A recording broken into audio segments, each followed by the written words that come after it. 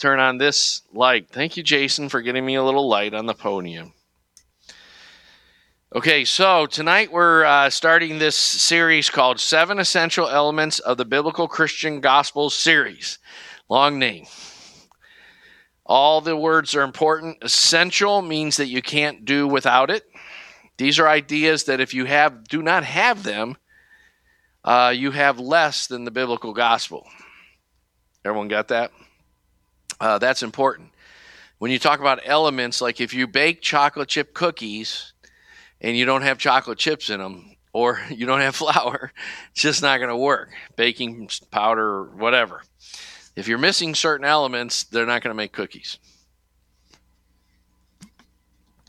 Now, I don't know how well this covers all of what we also call the 7 missing elements of the Americanized gospel, which is a kind of a whole separate series in itself, but mostly there's a lot of overlap.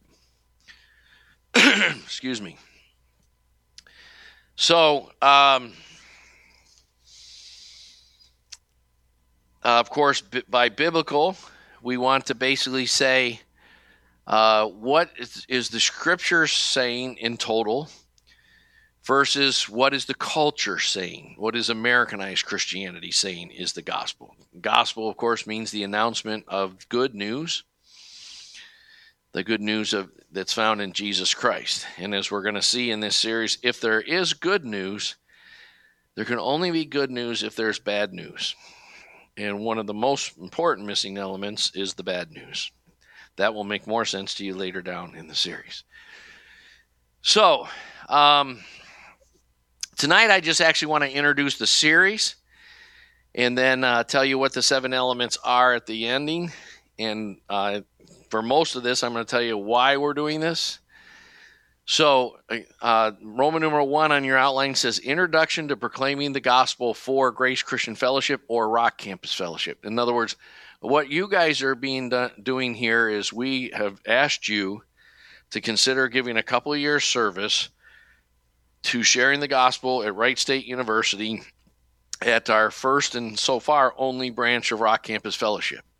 Hopefully you know that we've got to grow faster than we are growing in terms of reproducing leaders, because by the grace of God, we hope to have branches of Rock Campus Fellowship in several areas, high schools, especially Ponitz and Stivers and perhaps Belmont High School. And we also hope to have Rock Campus Fellowship branches at Cedarville University, Central State University, and Ohio State University at a minimum. If there's possibility of getting onto the campus at University of Dayton, and of course we'll eventually also want to have a spin-off Rock Campus Fellowship at Sinclair Community College. So,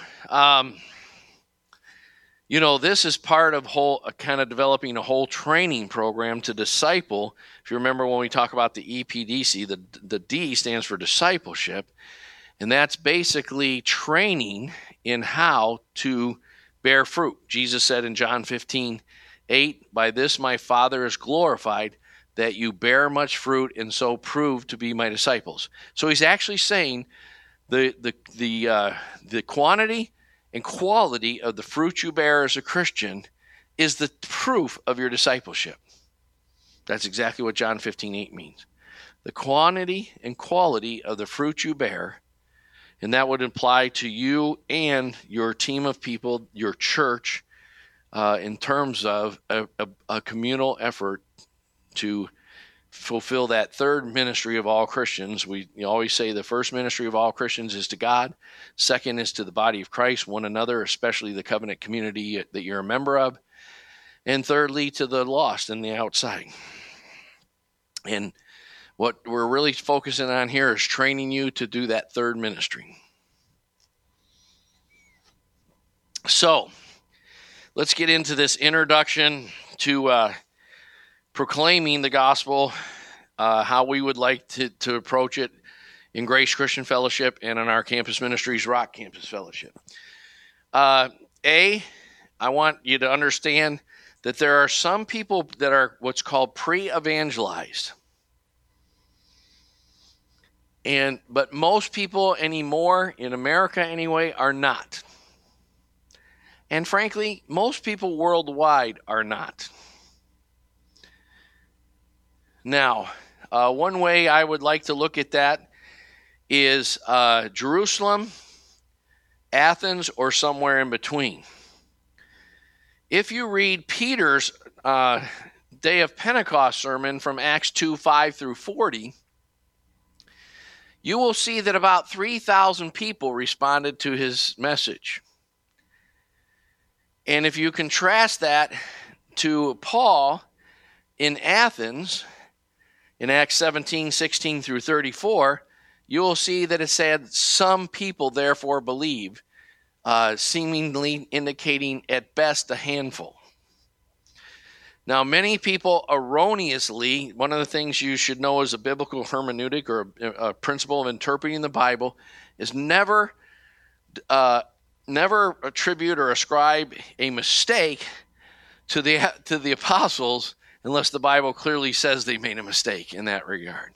So, like in Galatians, Paul says that he opposed Peter to his face because prior to coming from some of the men from James, he was eating with the Gentiles, and then he was caught up in religious hypocrisy and stopped doing that, even though the clear truth of the gospel is there's neither Jew nor Greek, and there's only in Christ. And so he should have continued to eat with the Gentiles, even when these brothers who wanted to spy out and take care of their liberty. So there are some occasions in the New Testament where it's clear that the apostles still hadn't grown in their understanding of this or that, but they outright say they really blew it and they really made a mistake. You should never do that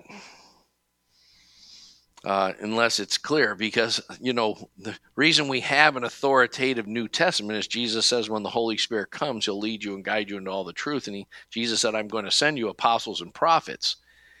And he said that I have many more things to teach you, but you can't bear them all now. And if you start getting into an idea that there's lots of apostolic mistakes, then pretty soon you don't have an authoritative New Testament. Does that make sense? So, again, that's kind of a segue there. Got sidetracked a little bit. You'll hear people say, you should preach the gospel the way Peter did in Acts 2, not the way Paul did in Acts 17.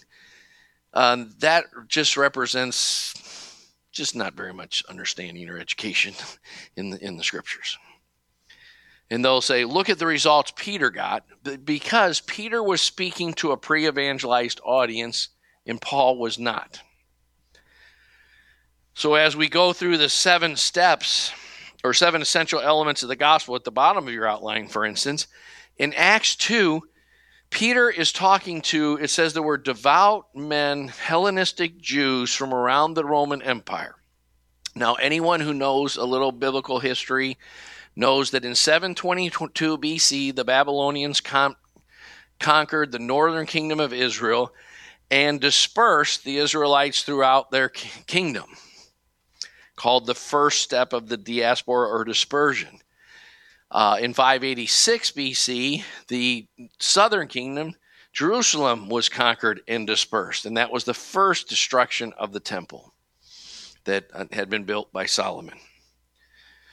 And so, if you hear the phrase, when you're studying more academic things, if you hear the phrase Second Temple Judaism, they're saying after the 70 years captivity, in the books of Ezra, Nehemiah, and Esther are 3 historical books that are after the exile, after those events, just like the last 3 minor prophets of the Old Testament are after the exile.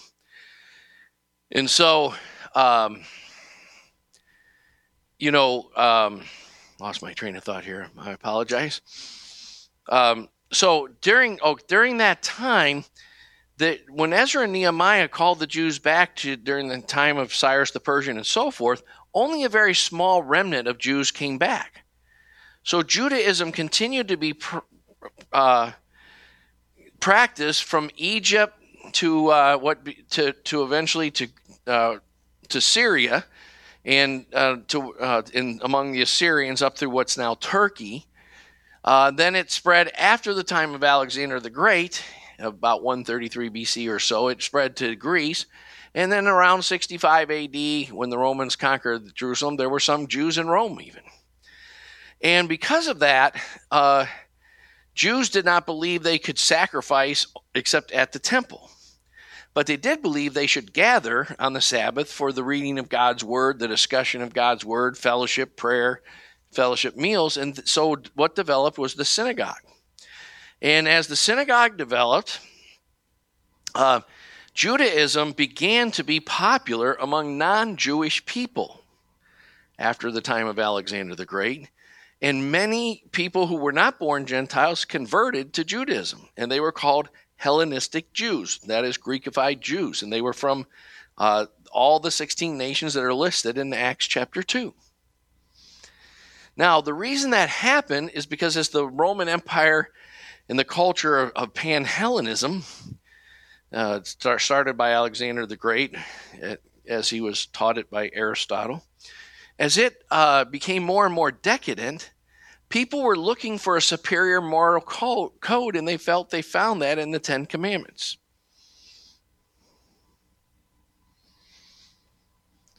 So, when someone converted to Judaism, part of what their conversion would be that they would learn Aramaic, that is Hebrew, so that in Acts 2 they were spoken to by Peter in Hebrew Aramaic, because they all knew that was a common, what's called a lingua franca, a common language.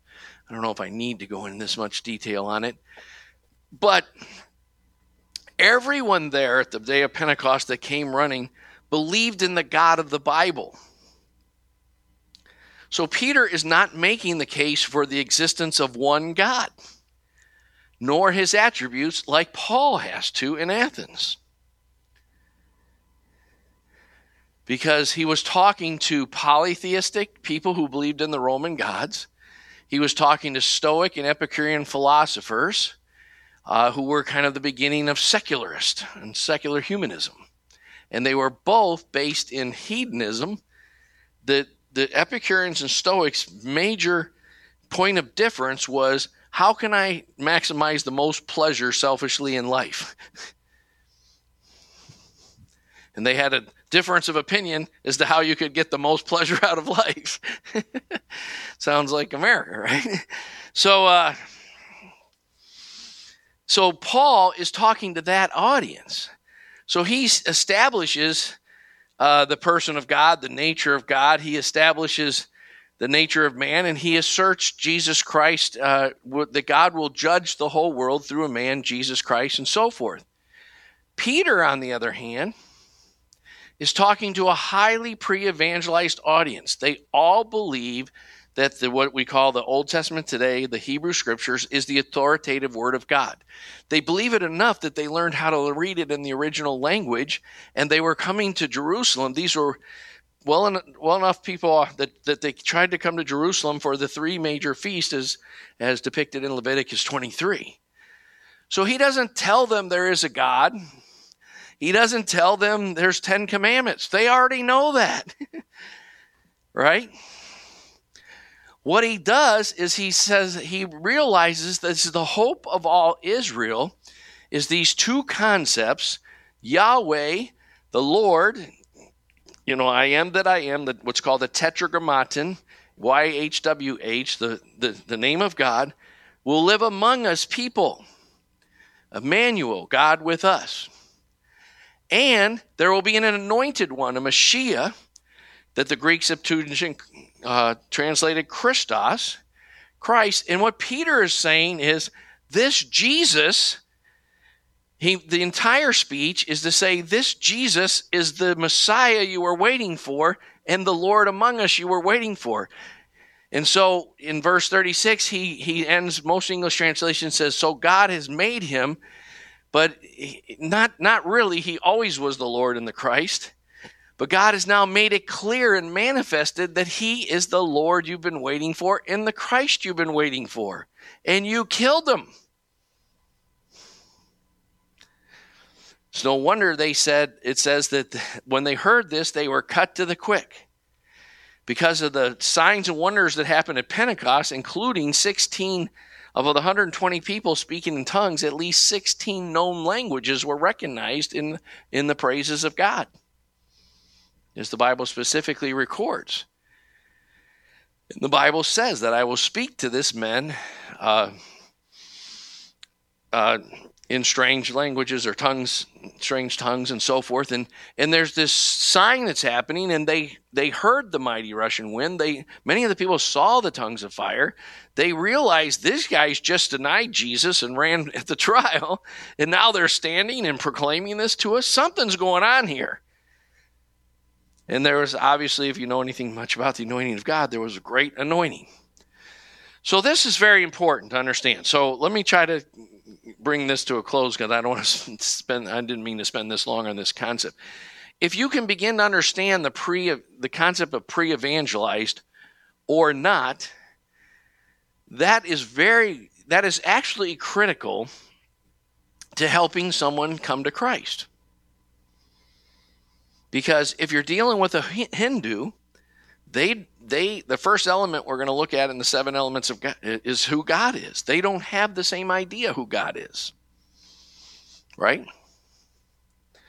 Now, this is something very important. If you study evangelism among Bible-believing or evangelical churches after World War II,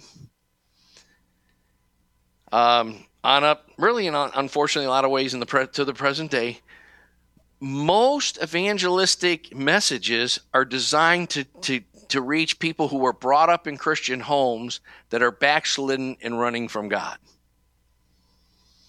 And if they don't have that background, nothing that's being said will reach them.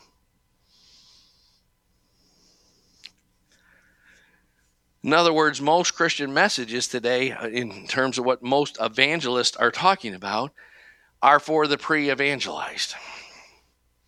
You have to have this concept. It will be on your quizzes and stuff. Peter speaking in Acts 2 to a pre-evangelized audience. Paul is not. Hey, Logan, could you get me another bottle of water, please? I already went through my water quickly here. Second thing I want to talk to you is about lifestyle evangelism and proclamation evangelism. Now, the Greek word euangelizo is the verb form, which means to announce glad tidings. And it's there on point 1b of your notes. I have it on the left. It's in Greek letters, and on the right, it's transliterated to English letters. Euangelizo. Whenever you have two gammas together in Greek, the first G becomes an N sound, evangelizo. So that's probably not that good of a pronunciation. But it means to herald or proclaim. Like today we have these four spiritual laws and all sorts of little things. And we kind of almost like, can you accept Jesus so little Jesus will feel more accepted now and so forth. This was an announcement that God has manifested him as both the Lord and the Christ, and he will judge the world. And you need to get on the right side of history. And God is offering you forgiveness of sins because all men everywhere have been on the wrong side of history. So that's real important. Now, you get many Christians today think in categories of either or, so you get a debate. Oh, I don't want to go out and share the gospel in active proclaiming ways. I don't want to knock on doors or go at the cafeteria of Wright State and say, can I talk to you about Jesus Christ or the Christian life or something like this. Many people defend their not doing that by saying, oh, I think it's about lifestyle evangelism. The only problem is you can't say you're a believer in the Bible and say that, because that's nonsense. In the New Testament, there are plenty of exhortations directed to, first of all, the epistles don't make any sense unless they're written to covenant communities of believers, people who are living in community together. Otherwise, they don't really make any sense.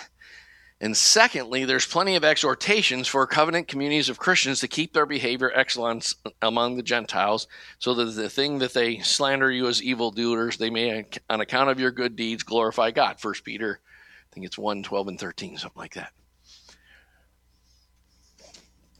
So, but there are also many exhortations to go. The Great Commission says go. It doesn't say stay.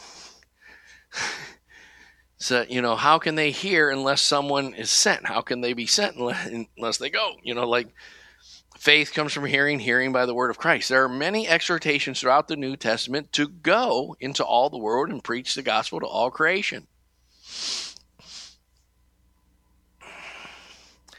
So that's a false dichotomy. I don't have time to spend on this, but I would want you to know there's a concept at the beginning of theology that God was first, then his word.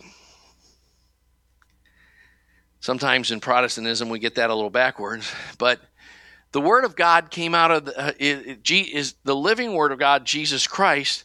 God the Father, God the Son, the living word of God, Jesus Christ, by the Holy Spirit created the scriptures through 40 different men on 3 different continents over 2,000 years, and the truths of God were eternal. Forever, O Lord, thy word is settled in heaven, Isaiah 40, verse 8. And the mouth speaks out of the abundance that fills the heart, and the scripture is that which comes out of God. So no theology is correct if it doesn't come out of the attributes of God. So for instance, when we study that God is personable, and we look at most models of the churches that have grown up in the West, and especially in America, where we have a marketing view and so forth, since the 1980s, they are less and less personable.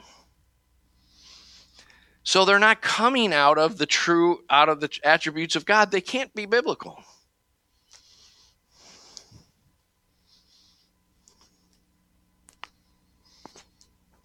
Now, that gives us a principle that's part of the attributes of God in theology called the one and the many.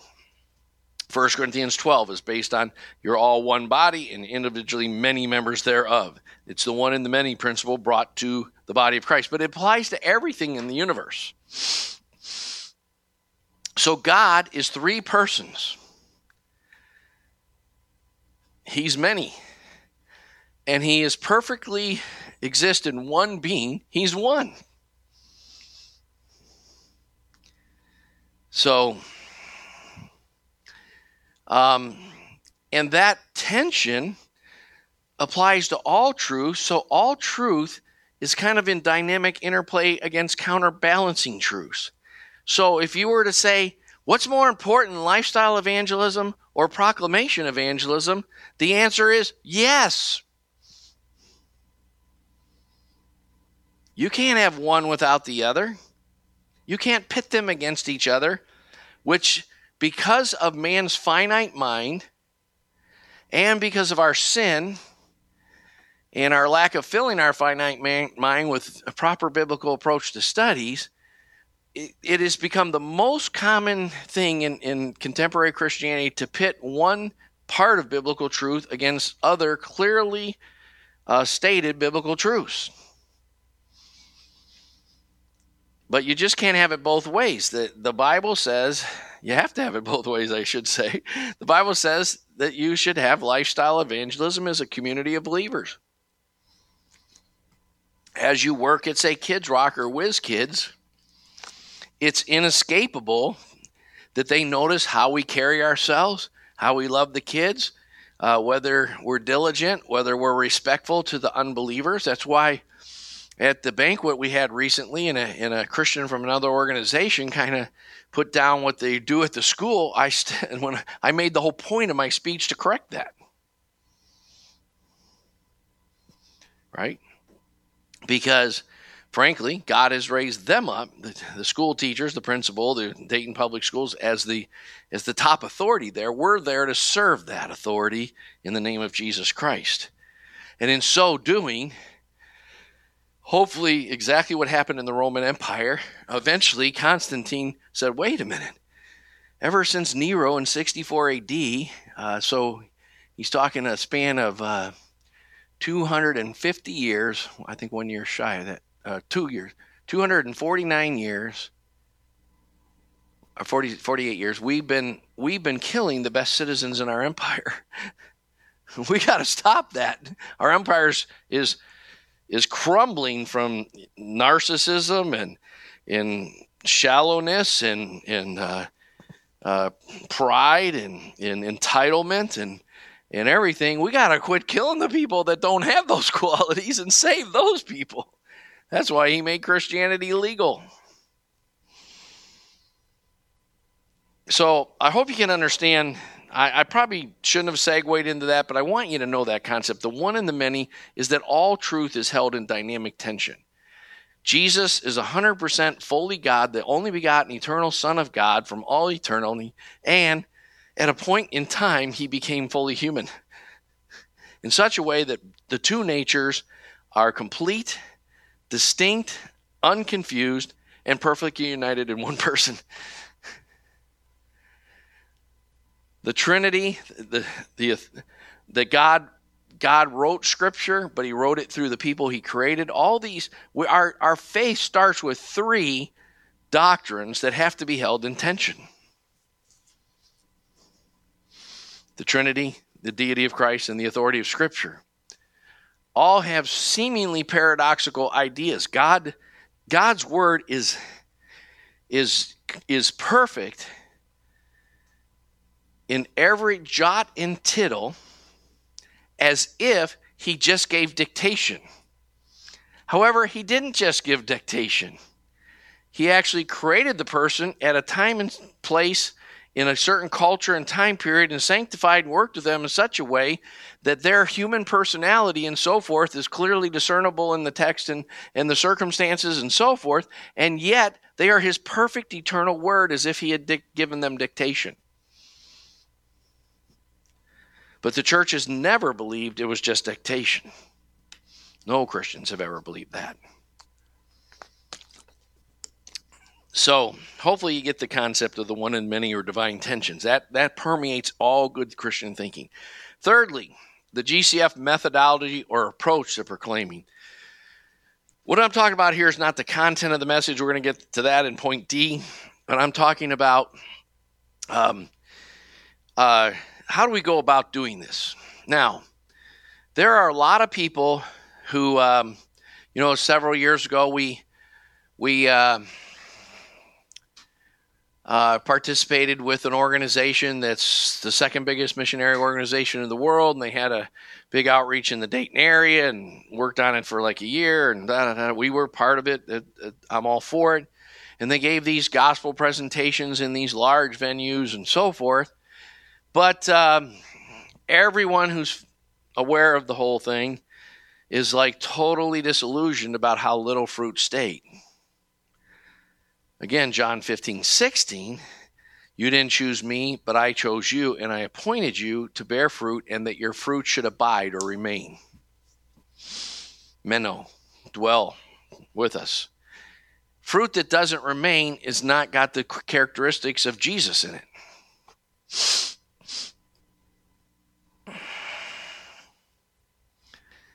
So, this concept I want to give us about sharing the gospel is that we plant, water, prepare, and cultivate the soil. We plant the seed, we water the seed, we prepare the soil, and cultivate the soil.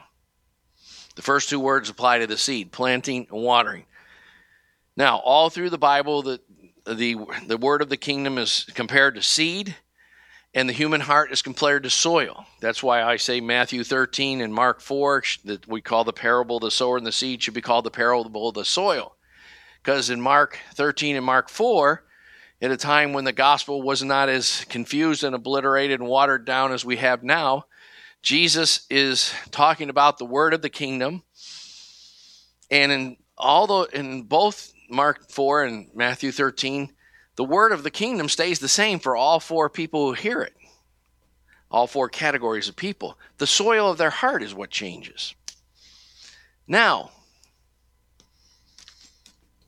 in some ways, that is still saying, well, we just scatter the seed and we let the results up to God. There's a truth to that. But there's also a truth that God wants to cultivate the soil, and you can be a co-laborer with him in so doing. If you study, say, for instance, the Beatitudes have to do with 9 or so proper changes in motivation and attitudes of your heart that will cause you to hear the word of the kingdom correctly. If someone's not poor in spirit, they can't see the kingdom of God. And if you love them and you're willing to stay with them for a while, you can help them see poor in the spirit. Now, of course, it takes the word of God, the purposes of God. God has to help them see they're poor in spirit. That's why I often say, and people look at me funny, like, one of the best things that can ever happen to you is you could have a lot of inner pain or failure or lose a job, or like if things don't go right, that could be great. That could be the way God is helping you become poor in spirit, so yours will become the kingdom of heaven. Because the rich, like the Psalm says, I was envious of the wicked when I saw their prosperity and there's no pains in their deaths and so forth. You know what? The people who are the wise of this age, like Paul says in 1 Corinthians 1, 26 through 31, consider your calling, brothers, not many mighty, not many wise, not many noble according to the flesh, but God has chosen the poor of this world to be rich heirs of the kingdom, because unless you perceive a certain amount of life isn't that great for me, then you can't see God and your need for him. The arrogant one, the Bible says that the Lord knows the proud from afar. And Derek Prince used to joke, and that's where he keeps them. Afar. So you understand what I'm saying? So I want you to get this concept. We can, through long-term relationship with people, help cultivate the soil to hear the word of the kingdom. Hopefully you get that. Now, that's a very important verse. I hope I listed it here. I did. What do you know? What then is Apollos and what is Paul? Servants through whom you believed, even as the Lord gave opportunity to each one. I planted, Apollos watered, but God was causing the growth. God has to cause the germination. In fact, the seed has the life in it, and you can't do that. God put the life in it, right? I planted, Apollos watered, but God was causing the growth. So then, neither the one who plants nor the one who waters is anything. God in his mercy, Paul also says, I think it's 2 Corinthians 3:7 or so, we have this treasure in earthen vessels, that the excellency of the power may be of God and not of us. One of the things God does for his own glory, and because he's building a covenant community that is a family, and he wants you to be his son, and a father brings the son into the family business. That's why Jesus said, didn't you know I had to be about my father's business, or the things of my father? When he was 12 years old, like, how could you not know what I was doing? Of course I'm about, like when your parents call you and Skype with you and say, so what have you been doing? Don't you know I have to be about my father's kingdom? So, really, God could actually do it better direct. But nobody comes to the Lord direct. I recently met a man who came to the Lord a month ago or so, and he probably came in some ways as direct as possible. But he was brought up in a church, and then someone caused him to think about this, and he went on the internet, read all these Christian websites and so forth. And, the bottom line is God's word and God's church were very involved in his conversion, even though it wasn't one particular church, but, a guy he works with, et cetera, et cetera. So, now, with that in mind, now he who plants and he who waters are one, but each will receive his own reward according to his own labor. For we are God's fellow workers, you are God's field, God's building. One of the things I want you to know is there are lots of metaphors for the church or the people of God in the New Testament. They all start with the metaphors for Israel in the Old Testament.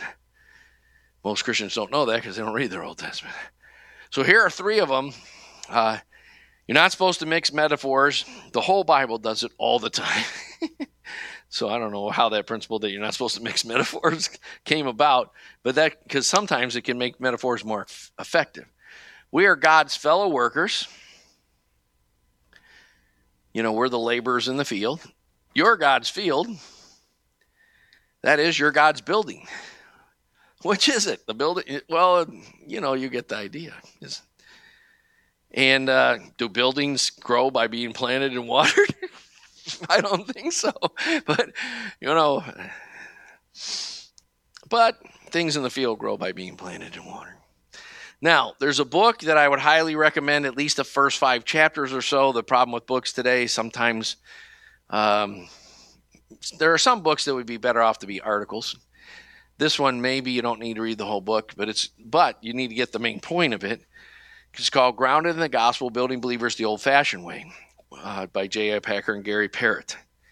Now, one of the things that happened in the 19th century through the kind of revivalist evangelists like Moody, Finney, and different people like that, who and really kind of even dates back to the 18th century with both Calvinistic, like George Whitefield and Jonathan Edwards, and Arminian like John, the Methodist guy, Wesley, John Wesley. Of course, he didn't start the Methodist Church. He didn't want them to break off from the chief. His followers broke off after John and Charles Wesley died.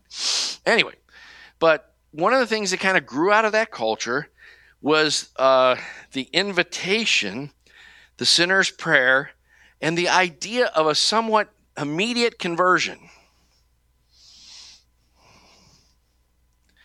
I would just suggest to you that I've only known a few people, even when the most powerful moves of God that happened in the late 60s and the early 70s, the last, the Jesus movement and the charismatic movement and so forth, I only know a handful of people who kind of heard a part of the gospel once, received it, and their whole life was changed.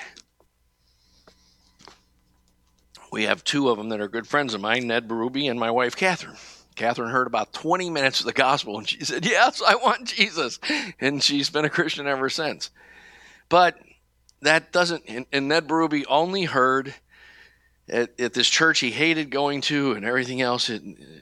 This girl he was a graduate student with who became his wife had asked him to come to church, and he just heard the guy go, Jesus can give you a whole new life. And he realized, man, I have a terrible life. I need a whole new life. So, and that's all the gospel he knew. And he really did get born again and start to convert in deep ways. However, mostly you plant, water, germination takes a while. Takes a while for the head to break the ground, the roots to start going in. One of the approaches that we have at Grace Christian Fellowship is kingdom gospel-centered preaching in everything we do.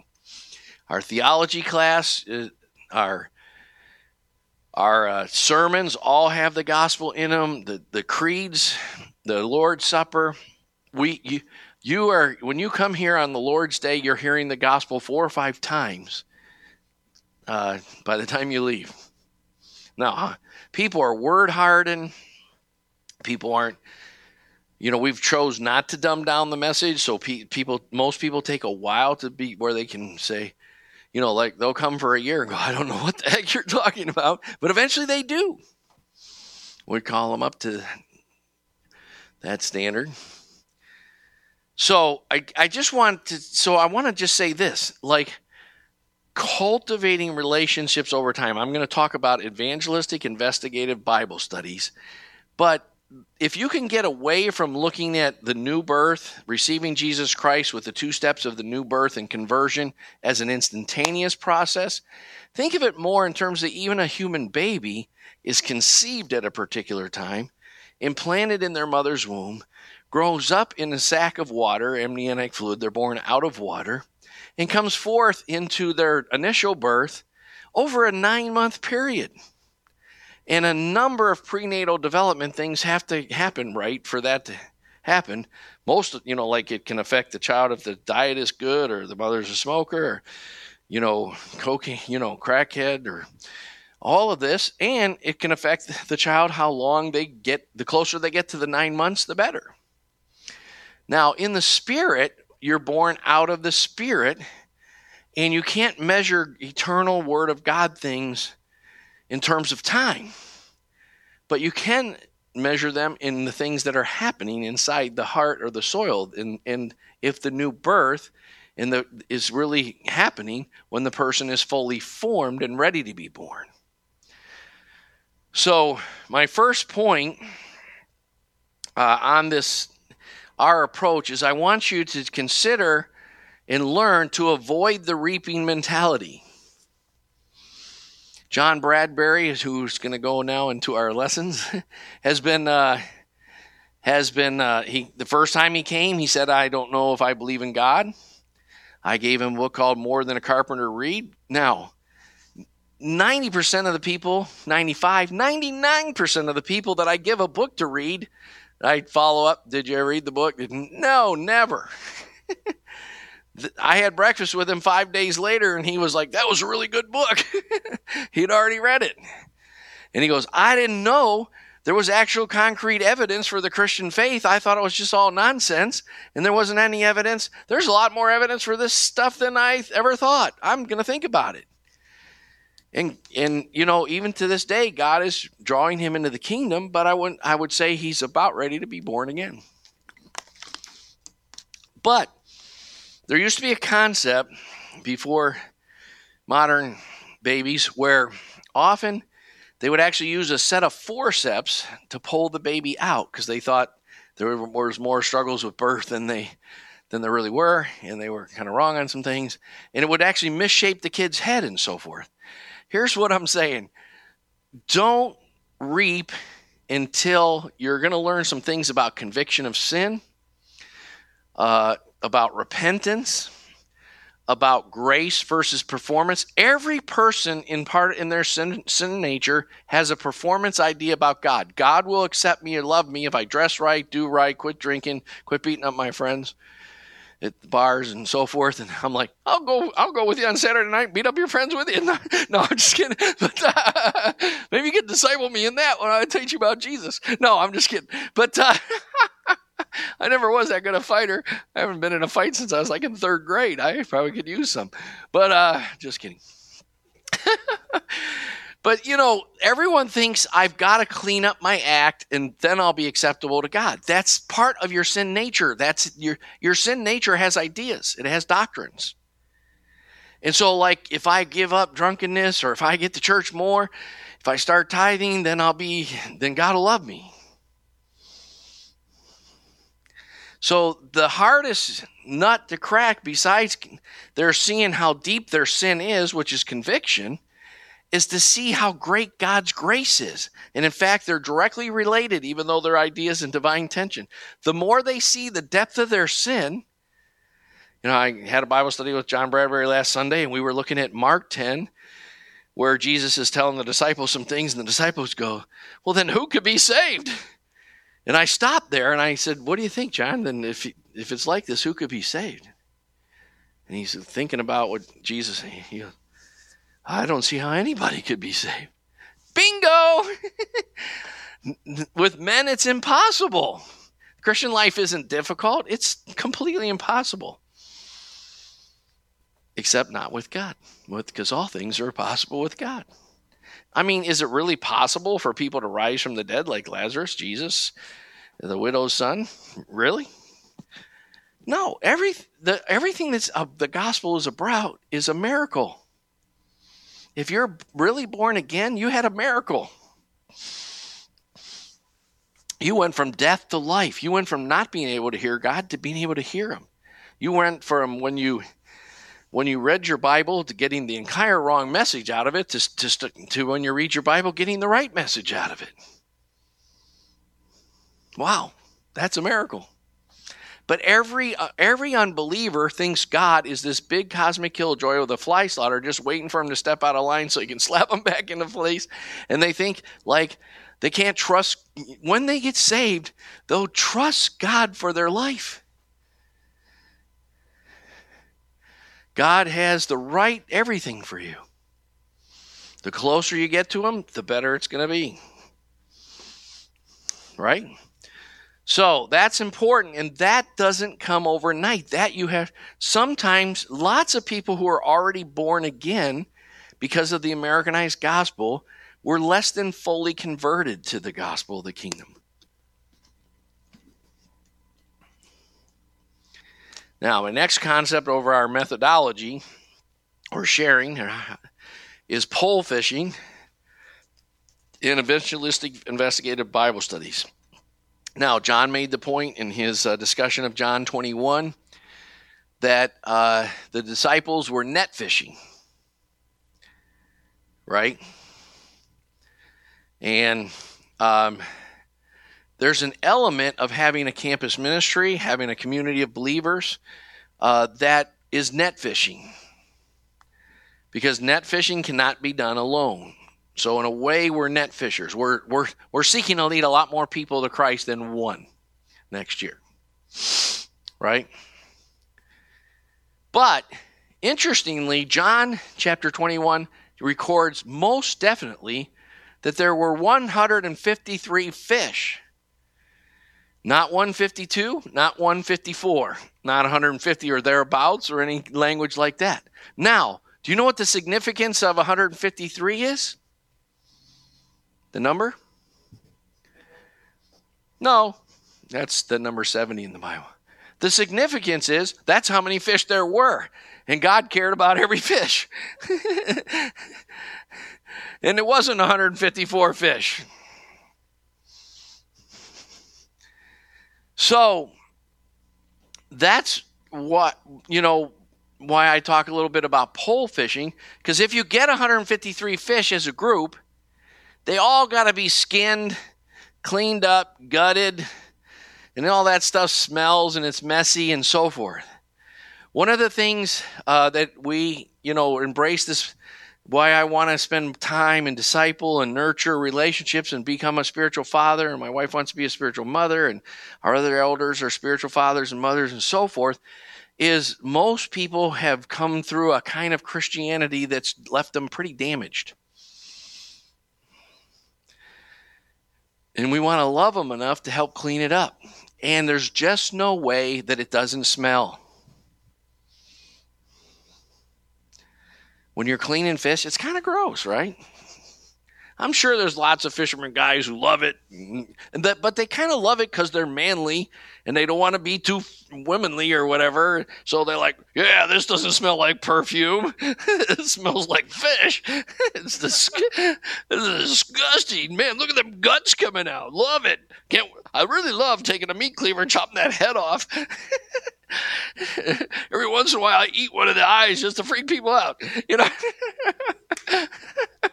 So Bob's like nodding. So Bob he loves all that stuff. He's like, yeah, you got it. What and that like mothers with their new babies and so forth, they're always running off to change the diapers. We got a changing table in 2 different nurseries in our church building because don't be too religious, but if you're going to have babies, you're going to have to change diapers. And it really smells. And it's full of shit. I mean, it's like, oh, man.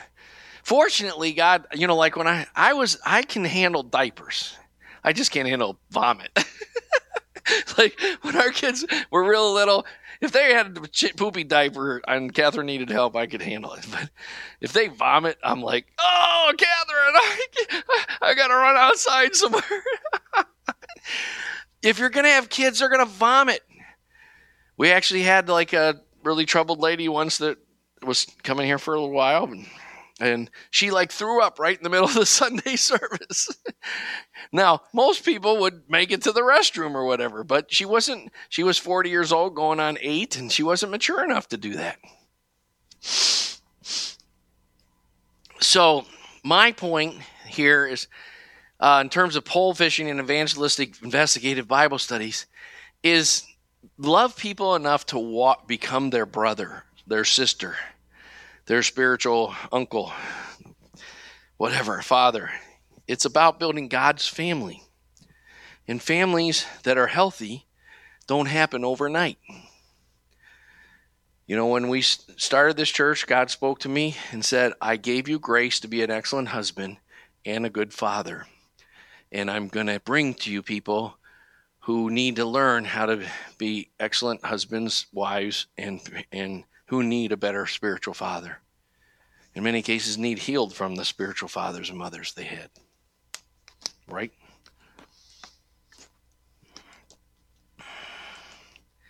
So Romans 10:7 says, so faith comes from hearing, hearing by the word of Christ. Listen to this verse in 1 Thessalonians 2:13. This is one of my favorite verses in the entire Bible. I'm not kidding. And by the way, this is the basis of a doctrine called the effectual calling of the gospel, which is the first chapter, I believe, when you get to the doctrines of salvation in the systematic theology class or the doctrines of soteriology. You'll study the effectual calling of the gospel. And it's simply this. For this reason, we also constantly thank God that when you received the word of God, which you heard from us, Paul is talking to the Thessalonians, and he had proclaimed the gospel in Thessalonica publicly. You accepted it not as the word of men, but for what it really is. That's pretty bold, isn't it? In other words, this isn't the opinion of Greg. This is God's word. This wasn't the opinion of Paul the Apostle. This isn't Onvesh sharing with you. Now, you're going to, hopefully Deanna and I can start cranking things out, but, you're going to get at least a minimum of 40 scripture memory things because I want you to be able to quote scripture. I want you to know the Bible because you know what? No offense, but I don't really care about my opinion. Because my opinion and $1.90 will get you a cup of coffee at Starbucks as long as you get it regular. But it won't get you anything else. It's worthless. But God's opinion is worth everything. And if you look at the 4 different kinds of soil in the parable of the sower, it was the guy who evaluated God's word the highest who endured and bear fruit. All the other people lost the word of God because of under-evaluating its importance.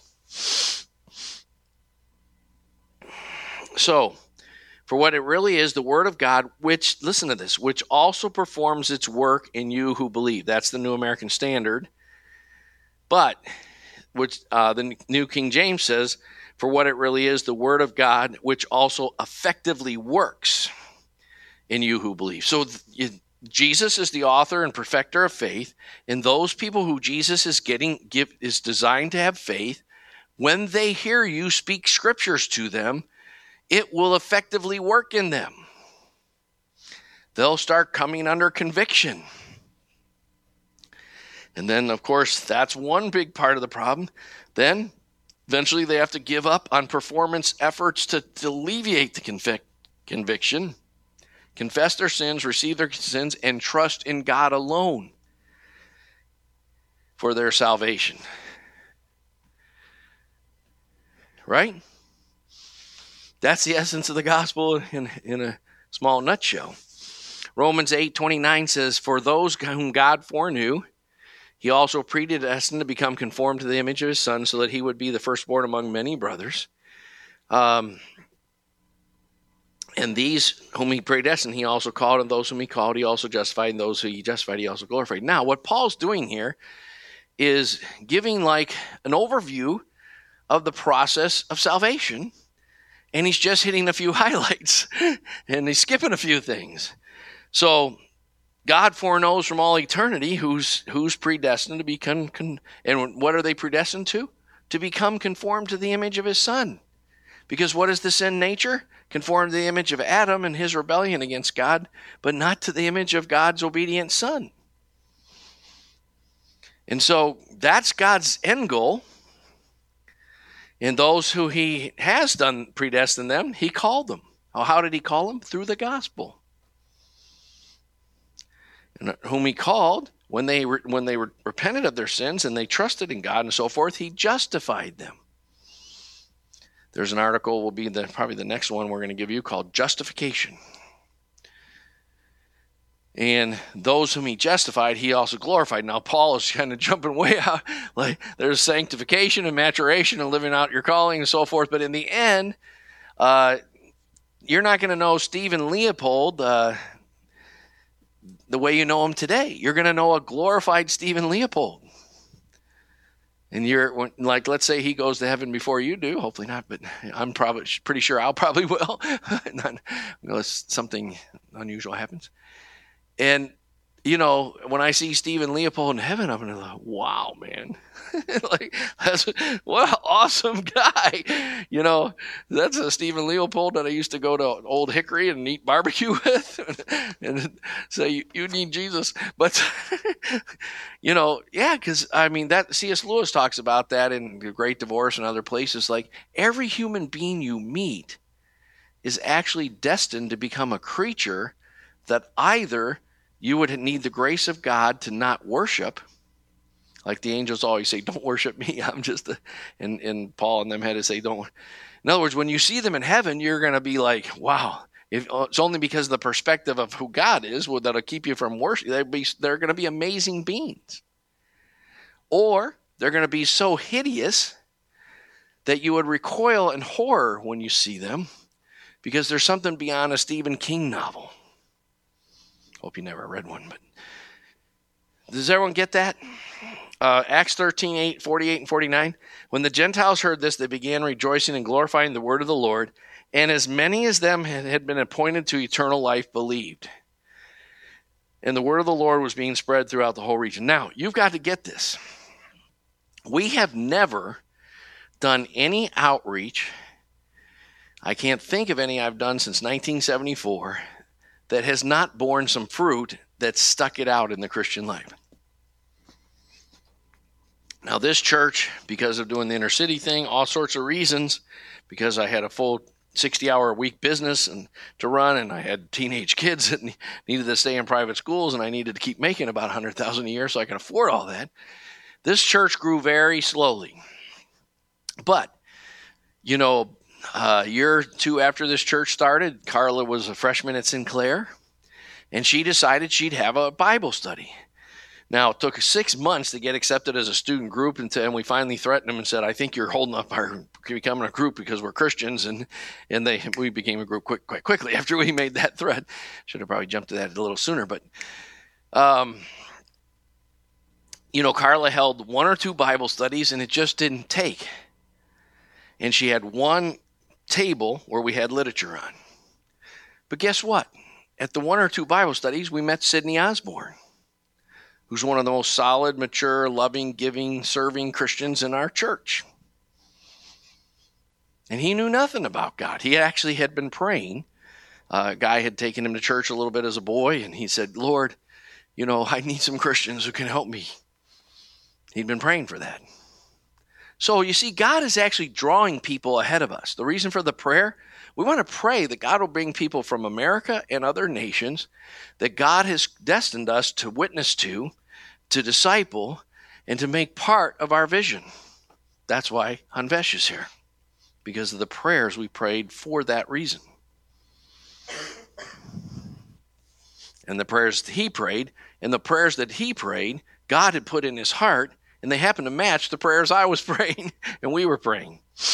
Right? And they became like a puzzle that fit together. He's praying, he knows that the Christianity he's been exposed to is less than biblical and is spiritually confused. He wants something that's more biblically accurate, more zealous, and more, so forth. And he's praying that he'll meet some people who can train him and help him become equipped to go back and start a church in a town near his hometown that his grandfather used to have a church. And of course, I was like, well, let's look at Paul's modus operandi. I want to train and equip you so we can have a church in Hyderabad because it's the most important city in that region. And We'll have 100 churches around there by the time you're an old man, and I'm long since dead. And in those 100 churches, we'll definitely have at least one in your grandfather's hometown. Right? So I want you to understand, when we pray on Monday nights, when you go sharing the gospel, people that you're praying for now you're going to meet them in the Wright State cafeteria or in their apartments at night. And sometimes you're going to, like every time I did this since the 70s, especially at first, I used to have to work up some courage to do it. And I'd be like, I'm totally afraid to do this. And I'm supposed to be training this guy. So I better act like I fake it till you make it or something. And then after we did it, I'm like, my goodness, this is awesome. The power of God and the way that you saw the supernatural working of God. Why am I not doing this every day? I want to do this full time.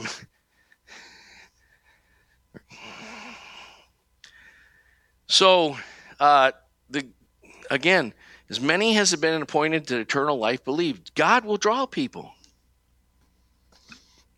And if you can avoid the reaping mentality, but some of the things I'm hoping to teach you over the summer is to see the signs of God drawing them as you understand, like Jesus, the woman touched him. God the Father, by the Holy Spirit, had given that woman faith. All these people are bumping into Jesus, but not in the same way the woman touched him, who had faith that if I can just touch him, this sickness I've had for 18 years will be healed. And when she touched him, Jesus felt the power go out of him. That's something you really want to get attuned to. You want to get the maximally filled with the Holy Spirit through worship, prayer, spiritual disciplines, get on fire for God. And you want to be aware when God is drawing someone, they will do what Paul talks about. They'll hear your word, not as the word of Deanna Brown, but as what it really is. The word of God. That's why I want you to be able to quote lots of scriptures. So I want you to say, well, Deanna says, but no, I want you to say, but 1 Thessalonians 3, whatever, says, Isaiah 40 verse 8 says, and so forth. Let's look at Psalm 1 together. That's why you want to have your Bible with you or electronic version thereof or something. And, read it in something like the ESV, which is both accurate and easy to read. So we got, hopefully, point 3, our approach. Our approach is we are not trying, when you fish with a pole, you got to get them on the hook. And I am very reluctant to lead people to Christ in one presentation. I've never had anyone that I've prayed to receive Christ the first time I shared with them stick it out. Never. And listen to that. And in fact, if you look at the 4 types of soil in Matthew 4, there was one guy who immediately received the word with joy. Guess what? If they can hear the gospel of the kingdom and receive it with joy the first time, they're not understanding it. They're shallow. Your presentation is shallow. Something. It's not clicking. Because you're basically saying you're a rebellious sinner who's been running from God, and your sin is very destructive, and you're poor in spirit. You're not that happy. You got a lot of problems, and Jesus wants to save all that. And they have to come under deep conviction of sin, and an even greater. Romans 5:20 says, "Where sin abounds, grace abounds the more." Even greater. Say, "Wow. I'm a total mess, praise God. And his grace is bigger than that, and he wants me still. He loves me. He's offering me reconciliation."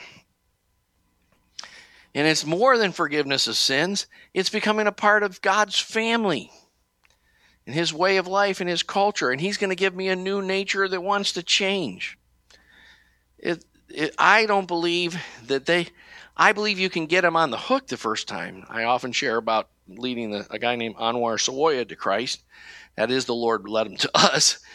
But basically, the first night I was talking to him, he was in my office after we played this game called Ultimate Frisbee, and he and the guy Rod who brought him we're having a Coke, and I'm talking to him, and he was from Lebanon. He'd just gone through the Civil War in Lebanon in the 80s, and I hate Christians.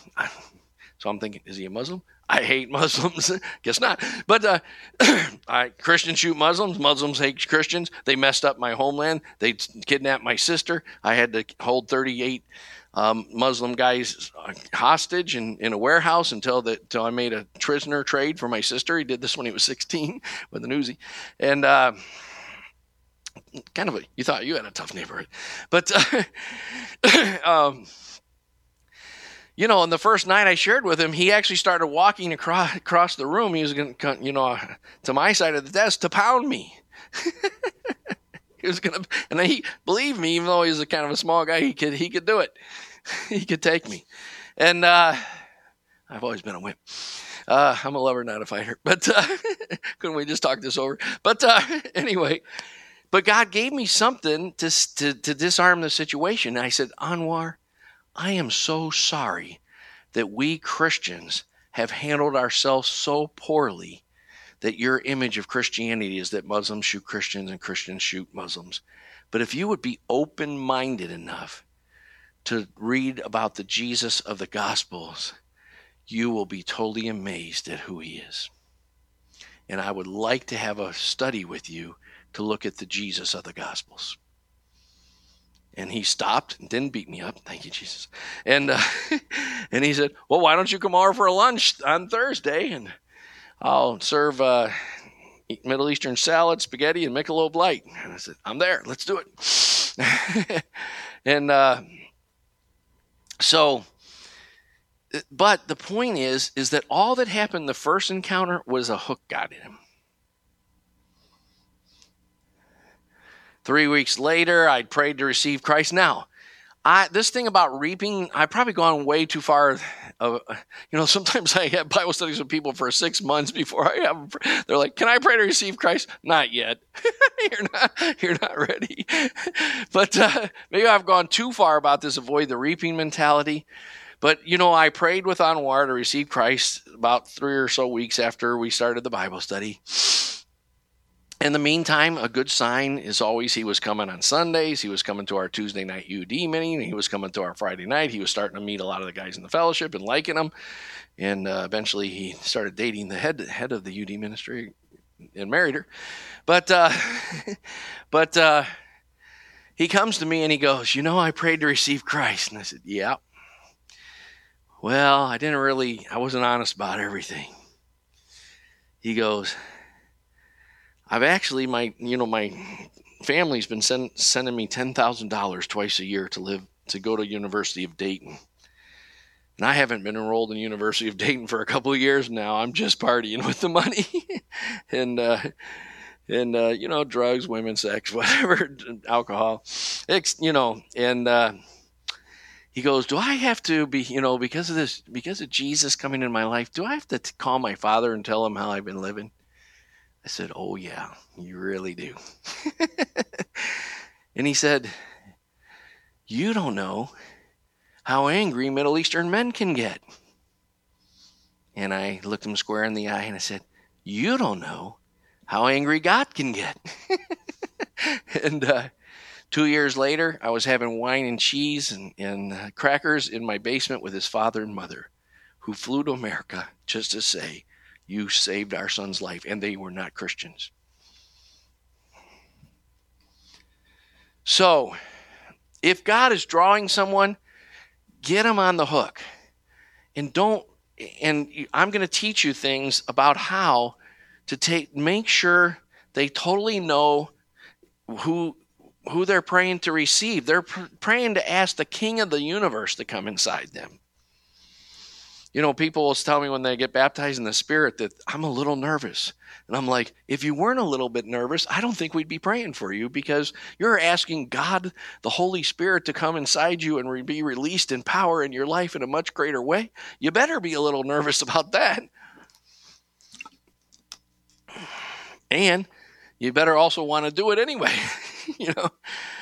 It's kind of like giving the commencement speech or something. Yeah, like I don't really want to do it, but then I do, So now, point D here. We're almost done. The GCF Kingdom Gospel Message content versus modern American content. All I want to say, we've covered this a little before. I want to just say here that we have 3 different versions. I'm probably going to teach you 2 of them this summer. One is the one we're going to get into right away, called the 7 essential elements of the biblical gospel. And then probably eventually the third one there, the 7 missing elements of the Americanized gospel. The Gospel of the Kingdom, if you're interested, there was a series we did at Wright State. I have outlines for it, but I don't have it recorded anywhere. So basically, these 7 things that we're going to close with in a minute are very important, that you know that you not only have the 7 memorized, but that you know quite a bit about all of them. All right. Now, last point under the introduction, and before the Roman numeral 1 is point E, 5 helpful tools to map the progress in the process. Because we just talked about it being a progress, right? A process, right? So here's 5 tools. We've already covered some of these. 1 is that people are born out of the Spirit. The absolute necessity of getting them on our turf. Let's turn to John chapter 3, verse 3 through 5. Is this too much info for everyone? If we're going to do this, we got to have to kind of like treat it as the most important class you've ever taken. I know that we don't think churches should have important stuff to say. Like we play at our worship and we worship our play in America.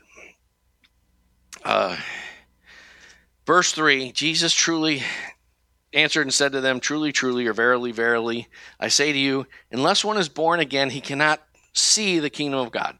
I believe that the new birth helps you begin to perceive the reality of God's present reign. That's why I'm so scared about the fact that so many modern evangelicals put the reign of God totally in the future. God help us.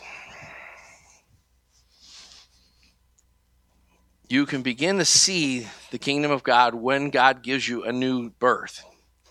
Now, most people have this idea that Jesus, when people ask him questions, he changes the subject and answers a different question. That is never the case. If you think on it harder and study it more, you'll understand. You need to understand he's always answering the question he was asked. He just does it in a way that the natural mind was not expecting. 1 Corinthians 2:6, the natural mind cannot understand the things of the Spirit of God. I think that's verse 10 actually, 1 Corinthians 2:10, something like that. For they're spiritually discerned. You have to have wisdom from the Holy Spirit to understand Jesus' answers. So to the natural mind, they're a bit cryptic. But the Lord, the parables were actually so you could hear the mysteries of God. A mystery is something that's been hidden to the natural mind, but revealed by the Holy Spirit in the Word of God through Christ.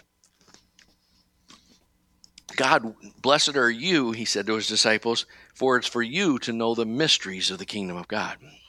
So Nicodemus asks this question. And the key to understanding Jesus' answer is to understand the question.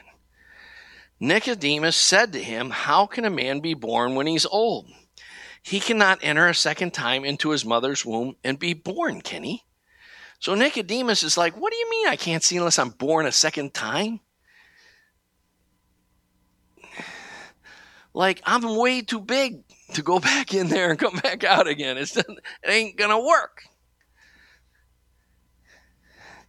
Jesus, like, you're the leader of Israel and you don't understand these things? Truly I say to you, unless you're born, ek is the Greek word, out of water and the Spirit, you cannot enter the kingdom of God. Notice that's a different word than see. Then he continues, like everyone thinks that every verse he changes subjects. He's continuing to say the same thing. Do not marvel that I said to you, or that which is born of flesh, That is the Greek.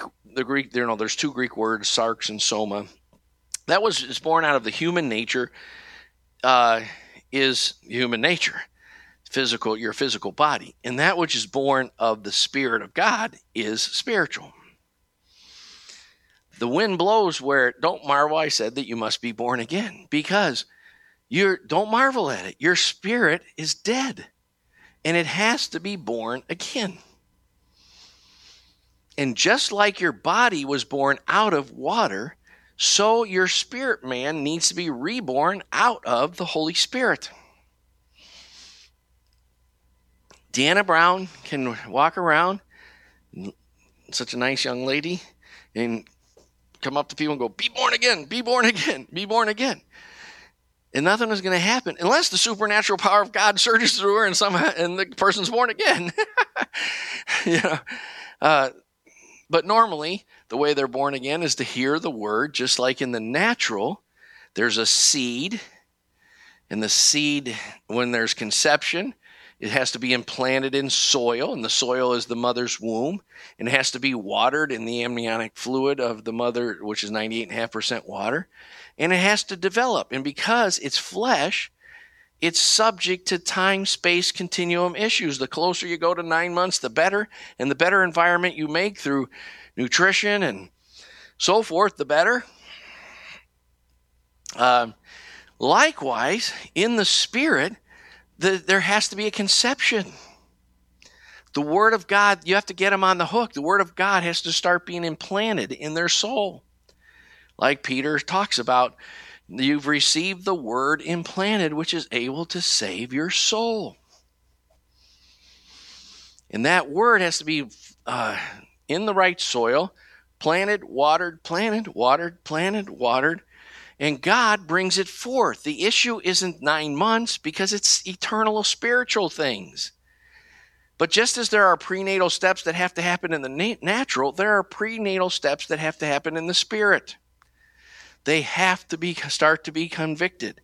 Jesus said they have to be drawn by God.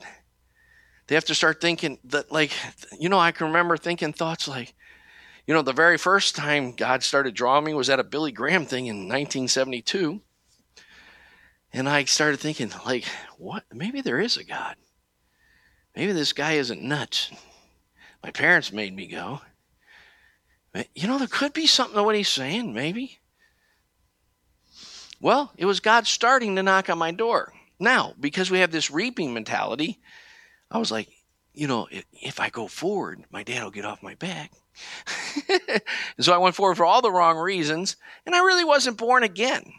But was there a seed of God planted in my spirit? I think so. Now, just like in fishing, sometimes when the fish gets on the hook, that's when the real battle starts. I proceeded to get more. Well, I actually read the Bible for 2 or 3 weeks. I would sneak down at night, though, because, the fear of man brings a snare. And I didn't want my brothers knowing that I was actually thinking about whether Christianity was true. So I actually started sneaking to read my Bible for a couple of 3 weeks. And then I'd go at night after everyone was in bed and ask my mom, I read this in the Bible. What is this all about? And don't let my brothers know I'm thinking about God in the Bible. Oh, my God. And because there wasn't much depth, immediately receives the word with joy. 3 or 4 weeks when school started back up for the fall quarter, I totally forgot about it. I got way more into drugs and way more into popularity and way more into to being one of the cool kids and all kind of lost, stupid, destructive nonsense. But there was still that seed, mixing metaphors, that hook. And then different things started happening, and I couldn't shake it. A couple years later, I had some experiences where I was like, wow, there is a heaven and hell. There's a God. I'm going to have to decide God, heaven, hell, Jesus. And it's all real. I need to I need to decide whose side I'm on. So I'm hoping you see that. So here's the deal. 1 John 3:14, we know that we've passed out of death into life because we love the brethren. He who does not lie to love abides in death. There's a reason Jesus sent people out into. It is totally suicide. It is rebellion against God. It is foolishness to try to be leading someone to Christ outside the context of the committed covenant church you're in. If God's actually knocking on their door, they'll want to be on our soil.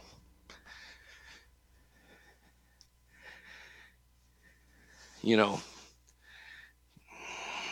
Terry Pellegrino, I'd have Bible studies with him, and he used to say, he started coming to church, I really like the church. And he would say stuff like, I hope I don't turn out to become a Protestant, and this kind of thing. And, well, we're not really Protestant or Catholic. We just love Jesus, and we're a community of believers, Okay, yeah, well, okay, geez.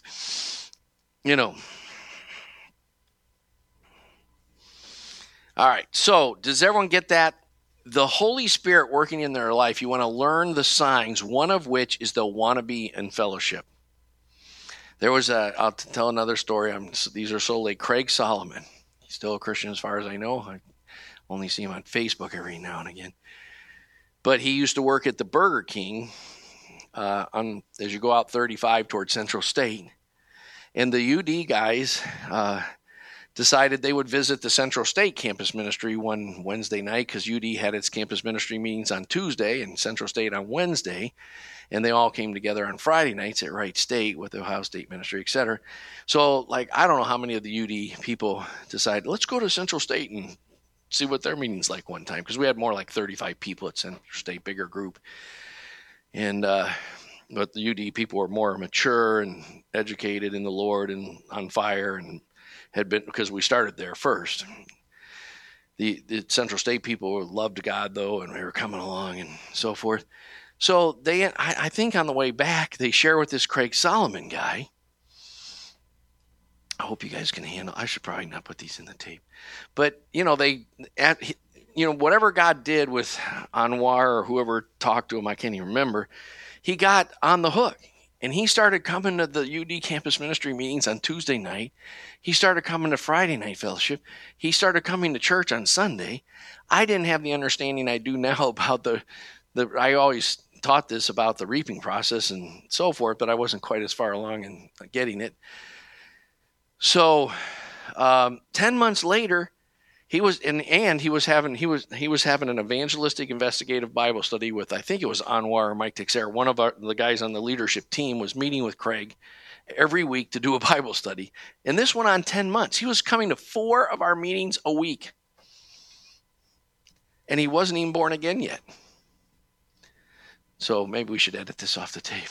But I finally said, let me meet with Craig, because I'd never met with him except to say hi at church. And I said, Craig, you've been thinking about Jesus for about 10 months. I think it's time to either shit or get off the pot. So what did Pastor? I think you named me, but interestingly, that was early in the week. A couple days later, he prayed to receive Christ with some of the UD guys. And that Friday night, we cast demons out of him, a mega number of demons. He got baptized in the Holy Spirit. And Sunday, he got water baptized after church, all in the first week of being a Christian. So the fact that he looked at the Christian life for 10 months was not a stupid thing. Let's try it. EPDC, we've talked about that before. That's something that you can use as a tool to measure progress or map it out. First 5 steps in entering the kingdom, you can use that as a tool. We've taught on those so many times elsewhere. 5 vital signs of life. Look and see if those are happening. One of which is they're going to want to be on our soil. Another thing is they're going to start reading the Bible.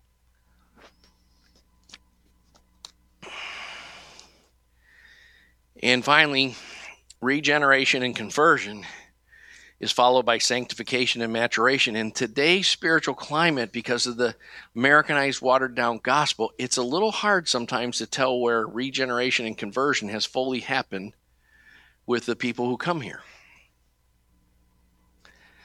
And if they're just in a process of sanctification and growing. Now, at the bottom is the 7 essential elements of the biblical gospel. Because this is such a long message, we will not give those tonight. We'll give them at the start of the next one, which will be Thursday night.